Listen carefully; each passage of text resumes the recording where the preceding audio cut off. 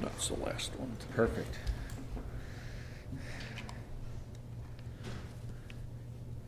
If you have a Bible handy, we're up to Deuteronomy 32.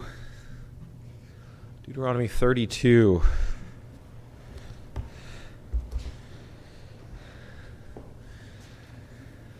It's a long chapter, I think maybe the longest chapter in the book, so I'll try and keep my comments short.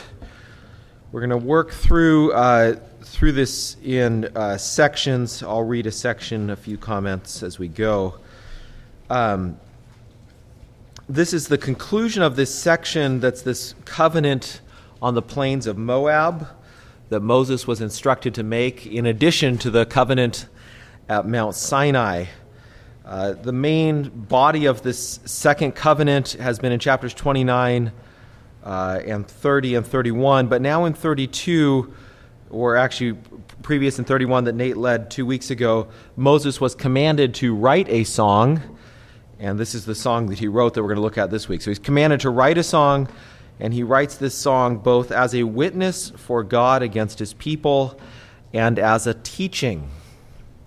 So we're going to read this song tracking the dramatic movement, because there is sort of a story to this song, and then draw out a few themes. The song begins in verses 1 through 3 with a formal introduction. The formal introduction.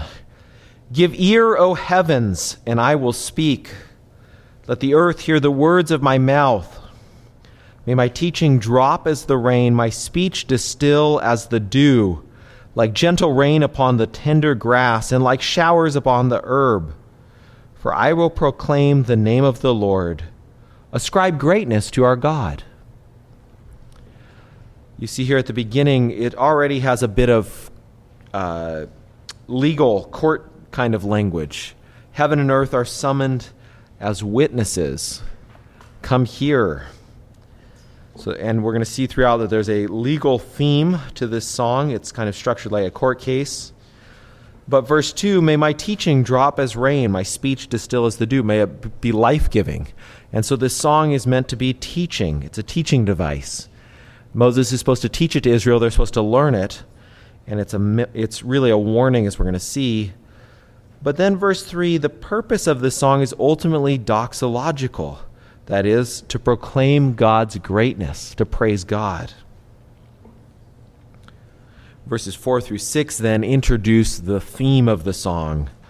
And the theme of the song actually picks up some of the central themes of our text this morning. It contrasts, on the one hand, God's faithfulness and justice with God's people's foolishness and rebelliousness. Verses 4 through 6. The rock. His work is perfect, for all his ways are justice. A God of faithfulness and without iniquity, just and upright is he. They have dealt corruptly with him. They are no longer his children because they are blemished. They are a crooked and twisted generation. Do you thus repay the Lord, you foolish and senseless people? Is not he your Father who created you, who made you and established you? Verse 4 is like the chorus, the main statement about God's character in this psalm. God's basic character is that he is perfect, just, faithful, and upright. Then verse 5, the counterpoint. But God's people are crooked, corrupt, blemished, no longer his people, a twisted generation. Verse 6 is saying, it's a question. Is this how you behave?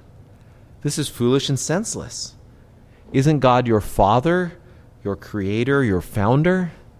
Certainly this isn't how you treat your Father, your Creator, your Founder. Any comments or questions on these initial opening verses?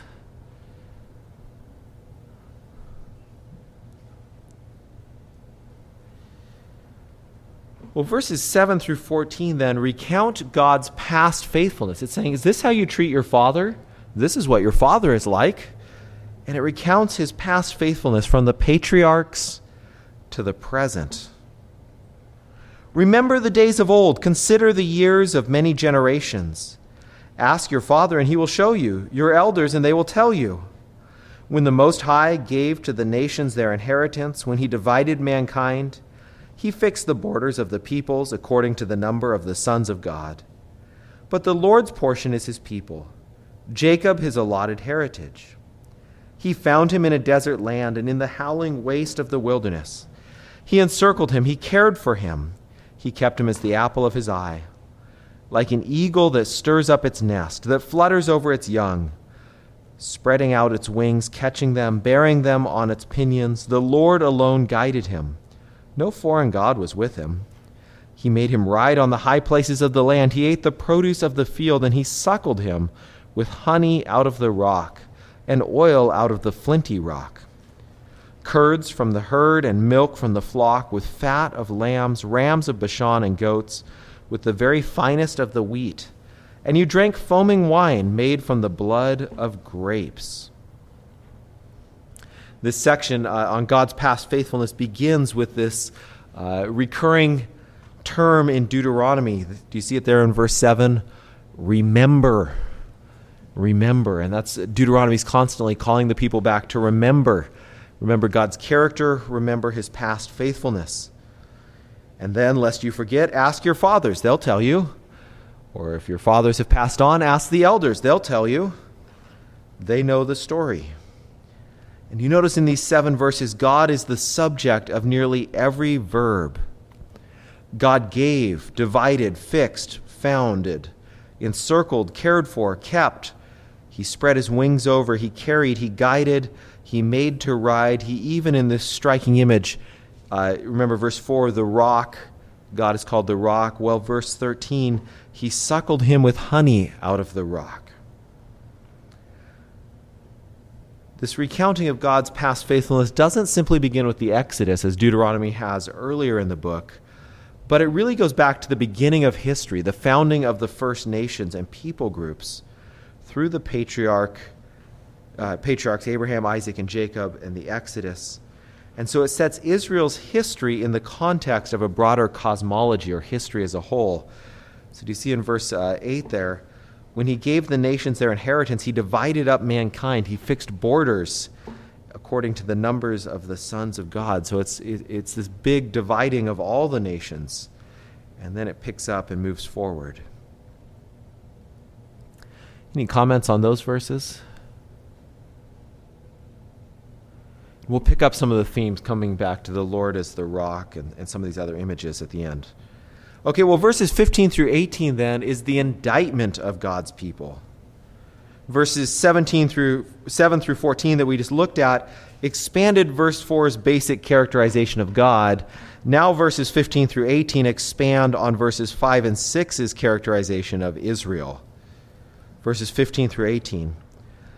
But Jeshurun grew fat and kicked. You grew fat, stout, and sleek. Then he forsook God who made him, and scoffed at the rock of his salvation. They stirred him to jealousy with strange gods. With abominations they provoked him to anger. They sacrificed to demons that were no gods, to gods they had never known, to new gods that had come recently, whom your fathers had never dreaded. You were unmindful of the rock that bore you. You forgot the God who gave you birth. This section here, this indictment of God's people, it picks up the language of verse 14. Verse 14, it's a blessing that God fatted lambs or fat lambs. And now in verse 15, but Jeshurun grew fat. They dined too much on good things. They became fat, stout, and sleek, and forsook God who made him, and scoffed at the rock of their salvation. This has been a recurring motif, especially in these ending chapters of the book of Deuteronomy, although in the beginning chapters 10 and 11 as well, that in the very midst of God's blessing, we're at risk of forgetting the God who blesses. We get the good things and we forget the God who gives the good things. Now we see in these 3 verses that God's people, or 4 verses, God's people are the subject of most verbs. They grew fat, they kicked, they forsook, they scoffed. They stirred God to jealousy. They sacrificed to demons. They were unmindful. and they forgot. God calls them to remember, and yet they've forgotten. Any other comments here before we move to the next section? Yeah, Nate. I think it's striking that this is looking ahead. Yep. In a sense. Yes. They're going to do the song is written as a warning for them and also a witness That's right. of what God's warning them. That this is the song's going to be on the mouths of your children. Yeah. It's going to be a song against you. Yeah, that's right. Yeah, so that first part was the patriarchs to the present. Now it's moving into the future. It's saying, learn this song, and this song is my case against you. When you do these things, you already know the case. It's not there's no surprise evidence that the DA is going to pull out at the trial. It's all right there before you. You know everything. And so it's all the more absurd that you would slip into rebellion. Verses 19 through 25 then turn to God's judgment. The Lord saw it and spurned them because of the provocation of his sons and his daughters. He said, I will hide my face from them. I will see what their end will be, for they are a perverse generation, children in whom is no faithfulness. They have made me jealous with what is no God. They have provoked me to anger with their idols. So I will make them jealous with those who are no people. I will provoke them to anger with a foolish nation. For a fire is kindled by my anger, and it burns to the depths of Sheol, devours the earth and its increase, and sets on fire the foundations of the mountains. And I will heap disasters upon them. I will spend my arrows on them.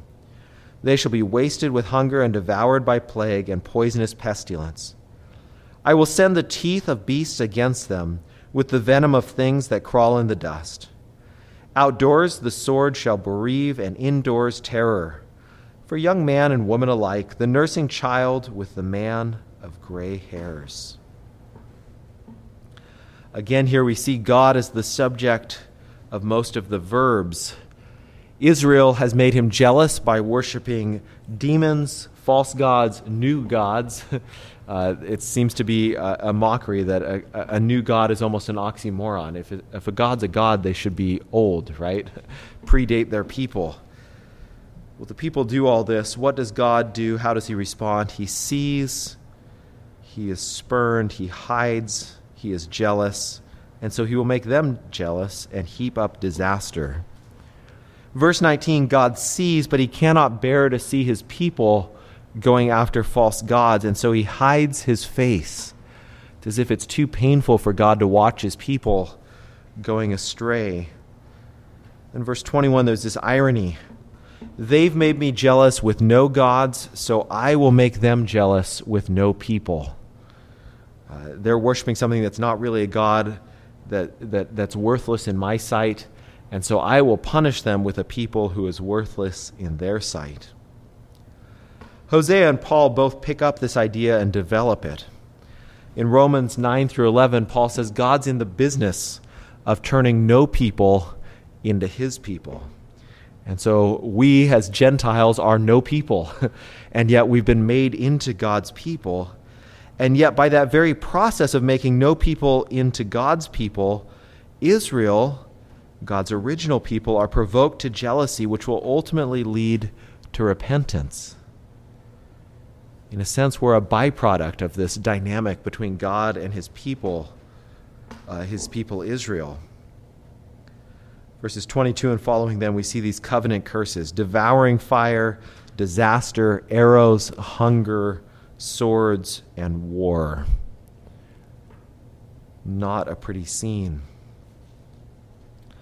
But then beginning in verse 26, there's a surprising reversal. A surprising reversal. We'll look at verse 26 through 34. I would have said, I will cut them to pieces, I will wipe them from human memory. Had I not feared provocation by the enemy, lest their adversaries should misunderstand, lest they should say, our hand is triumphant. It was not the Lord who did all this. For they are a nation void of counsel, and there is no understanding in them. If they were wise, they would understand this. They would discern their latter end. How could one have chased 1,000 and two have put 10,000 to flight, unless their rock had sold them and the Lord had given them up? For their rock is not as our rock. Our enemies are by themselves. For their vine comes from the vine of Sodom and the fields of Gomorrah. Their grapes are grapes of poison. Their clusters are bitter. Their wine is the poison of serpents and the cruel venom of asps. Is not this laid up in store with me, sealed up in my treasuries? The song now at this point builds to its... I'm jumping ahead. Here's this surprising reversal. God says in verse 32, I would have wiped my people out from human memory. I was ready to totally destroy them. But why does God not do that? Because there's something good in them? Because they repent? No, none of that. The reason that God says he doesn't do it is because the enemies of Israel who God has been using to punish them will then misunderstand and say, our hand is triumphant. We've done this ourselves. It's not the Lord who did it. Moses has used this argument a number of times in the Pentateuch when he's interceding for Israel. He says, if you destroy Israel, then the nations round about will say, well, their God can't save them. Well, here Moses doesn't make this argument, but God himself makes the argument. In other words, God is saying, ultimately, I will save for my name's sake. It's not because Israel deserves it that I spare them. They don't deserve this grace. They deserve destruction. But for my name's sake, so these other nations won't think that they've done it on their own without me, I will relent. Then in verses 28 through 33, it's a description of the nation that's used to punish Israel. They're void of counsel. They have no understanding. If they were wise, they would understand this. They would discern their latter end. They would recognize they are being used as a tool in God's hand. But they're not wise. God says, how could they have, one have chased 1,000, two have put 10,000 to flight, unless the rock had handed over his people into their hands? I love this contrast. Their rock is not as our rock. Our enemies are by themselves. He says, really, they're from the root of Sodom and Gomorrah. They're no better than these wicked cities. And yet they think they're something special because God has used them to punish Israel. Any other comments there? Yeah, Nate. Thus saying that temptation for Israel, well, maybe their gods are more powerful than our God. Oh, that's true too. Something along those lines. Yep. God is leaving no room for that. Yeah. Yeah, that's certainly the thought in the ancient world is, whichever army wins, that God must be the most powerful. And so the classic example of this is in the beginning of 1 Samuel when the Philistines beat the Israelites and they take the Ark of the Covenant to the temple of Dagon and they think, well, he can be sort of a lesser god in Dagon's temple. We defeated him, so he can't be that great of a god. And yet Dagon keeps falling over and the idol is shattered. That's right, yeah. So lest people think they should chase after the false gods of these nations. Verses 35 through 42 then, God's deliverance. The song here builds to its climax. Vengeance is mine and recompense, for the time when their foot shall slip, for the day of their calamity is at hand, and their doom comes swiftly. For the Lord will vindicate his people and have compassion on his servants, when he sees that their power is gone, and there is none remaining, bond or free. Then he will say, where are their gods, the rock in which they took refuge? Who ate the fat of their sacrifices and drank the wine of their drink offerings? Let them rise up and help you. Let them be your protection. See, now I, even I, am he, and there is no God beside me. I kill and I make alive, I wound and I heal, and there is none that can deliver out of my hand.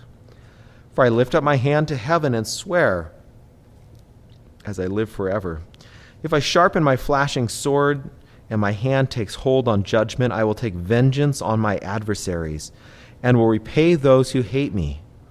I will make my arrows drunk with blood, and my sword shall devour flesh, with the blood of the slain and the captives, from the long-haired head of the enemies. Verse 35, vengeance is mine. And by implication, therefore, vengeance is not yours. It's the Lord's. Verse 36, he says, I will vindicate my people.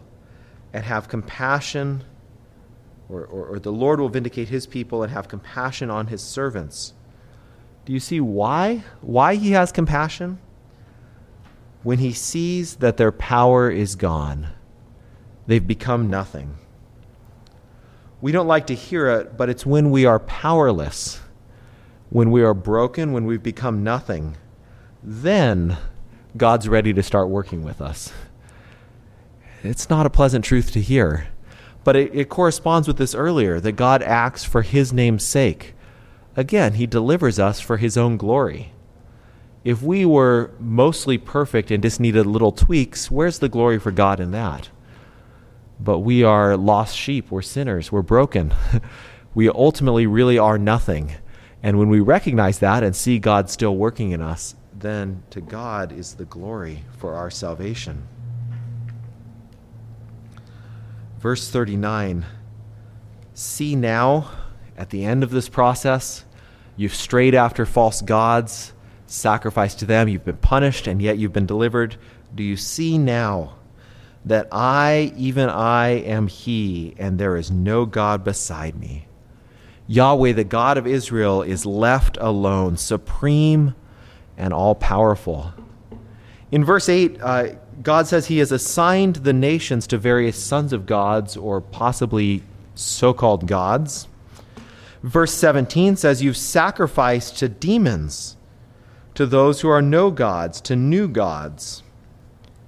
Okay, so there's kind of a trajectory here. Initially, verse 8, well, it seems like every nation has their God, and Israel has their God, Yahweh. Verse 17, there's a little bit more to it that's saying, well, these are really demons that you're sacrificing to. But now here in verse 39, do you see now that I am he, and there is no God beside me? I alone am God.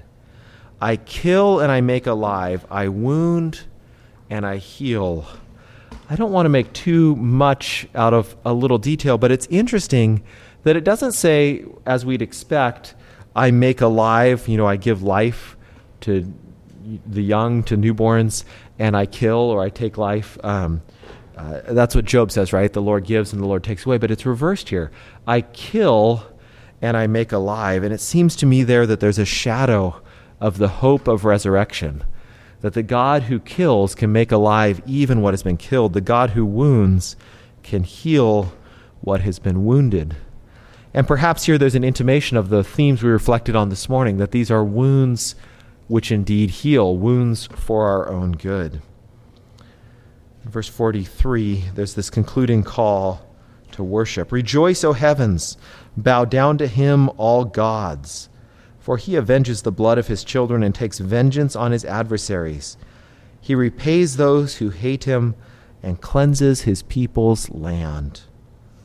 Moses came and he recited all the words of this song in the hearing of the people, he and Joshua the son of Nun.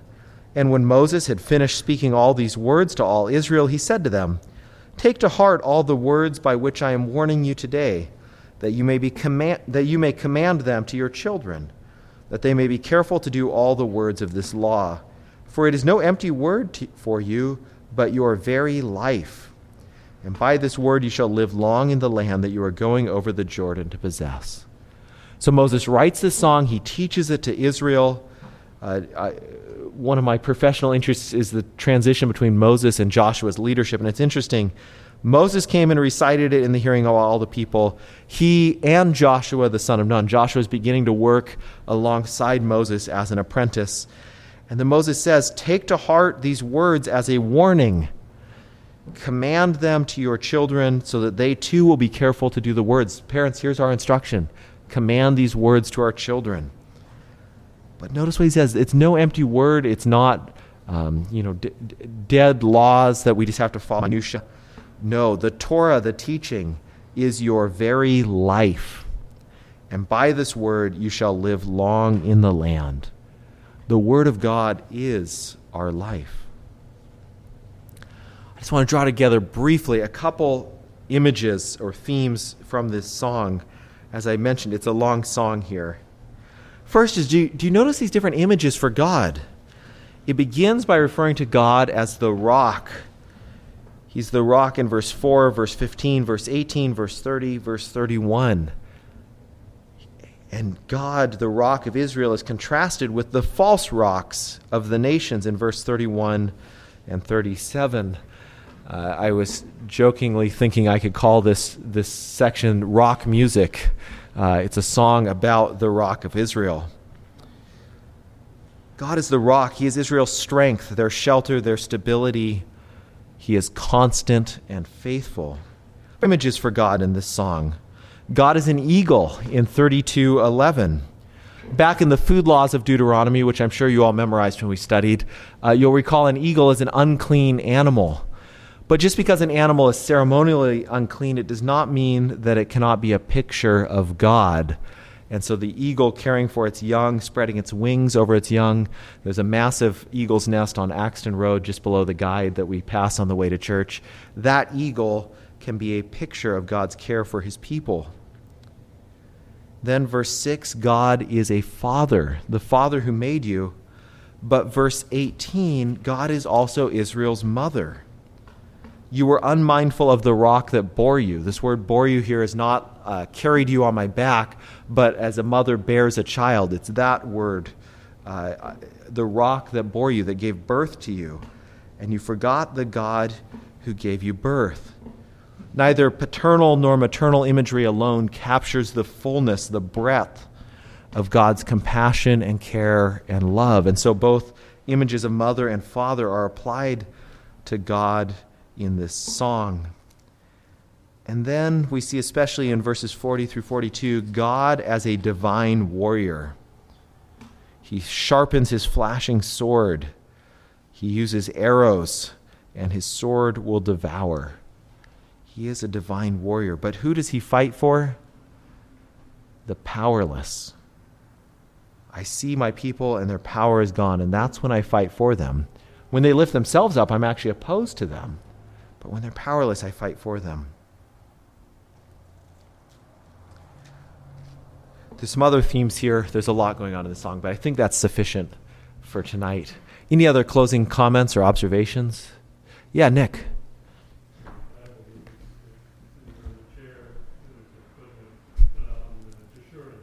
Oh, yeah. Oh. The apple of God's eye and so forth. Israel seems to have denied its name. The upright one, I mean, perhaps in a literal sense, because the same verse talking about the upright one growing fat and kicking. Yeah. Not upright, but at least not upright in the honorable. Yes. Yeah.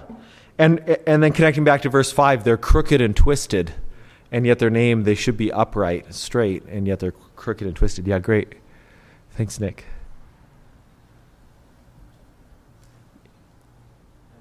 So,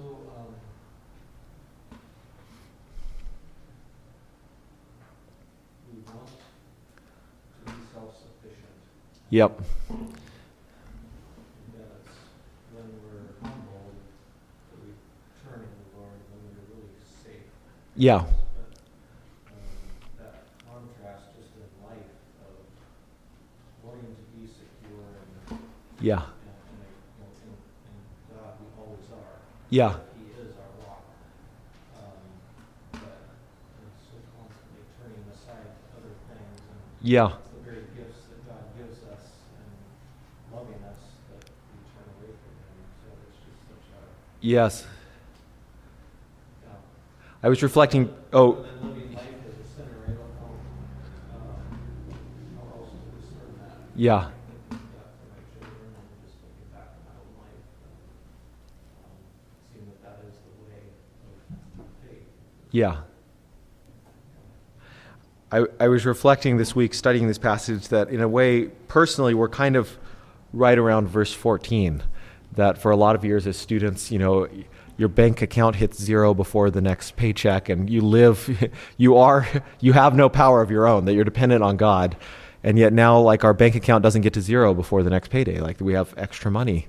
And you can start to feel confident and think, well, I can weather everything on my own. And yet that's the temptation. It's in the very blessing of God to stray from God and start to think that you're doing it yourself.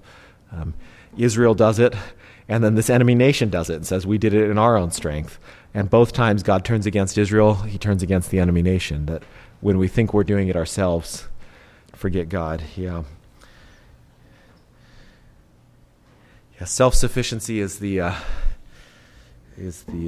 idol of our age. Everybody thinking they're autonomous and self-made. Well, it's a stern song in some ways, and yet the lessons are still relevant to us. I don't think there's a setting of it in our hymnal. Maybe someone should take on that task. The closing hymn, though, that Chris had picked for us is 195, Joy to the World.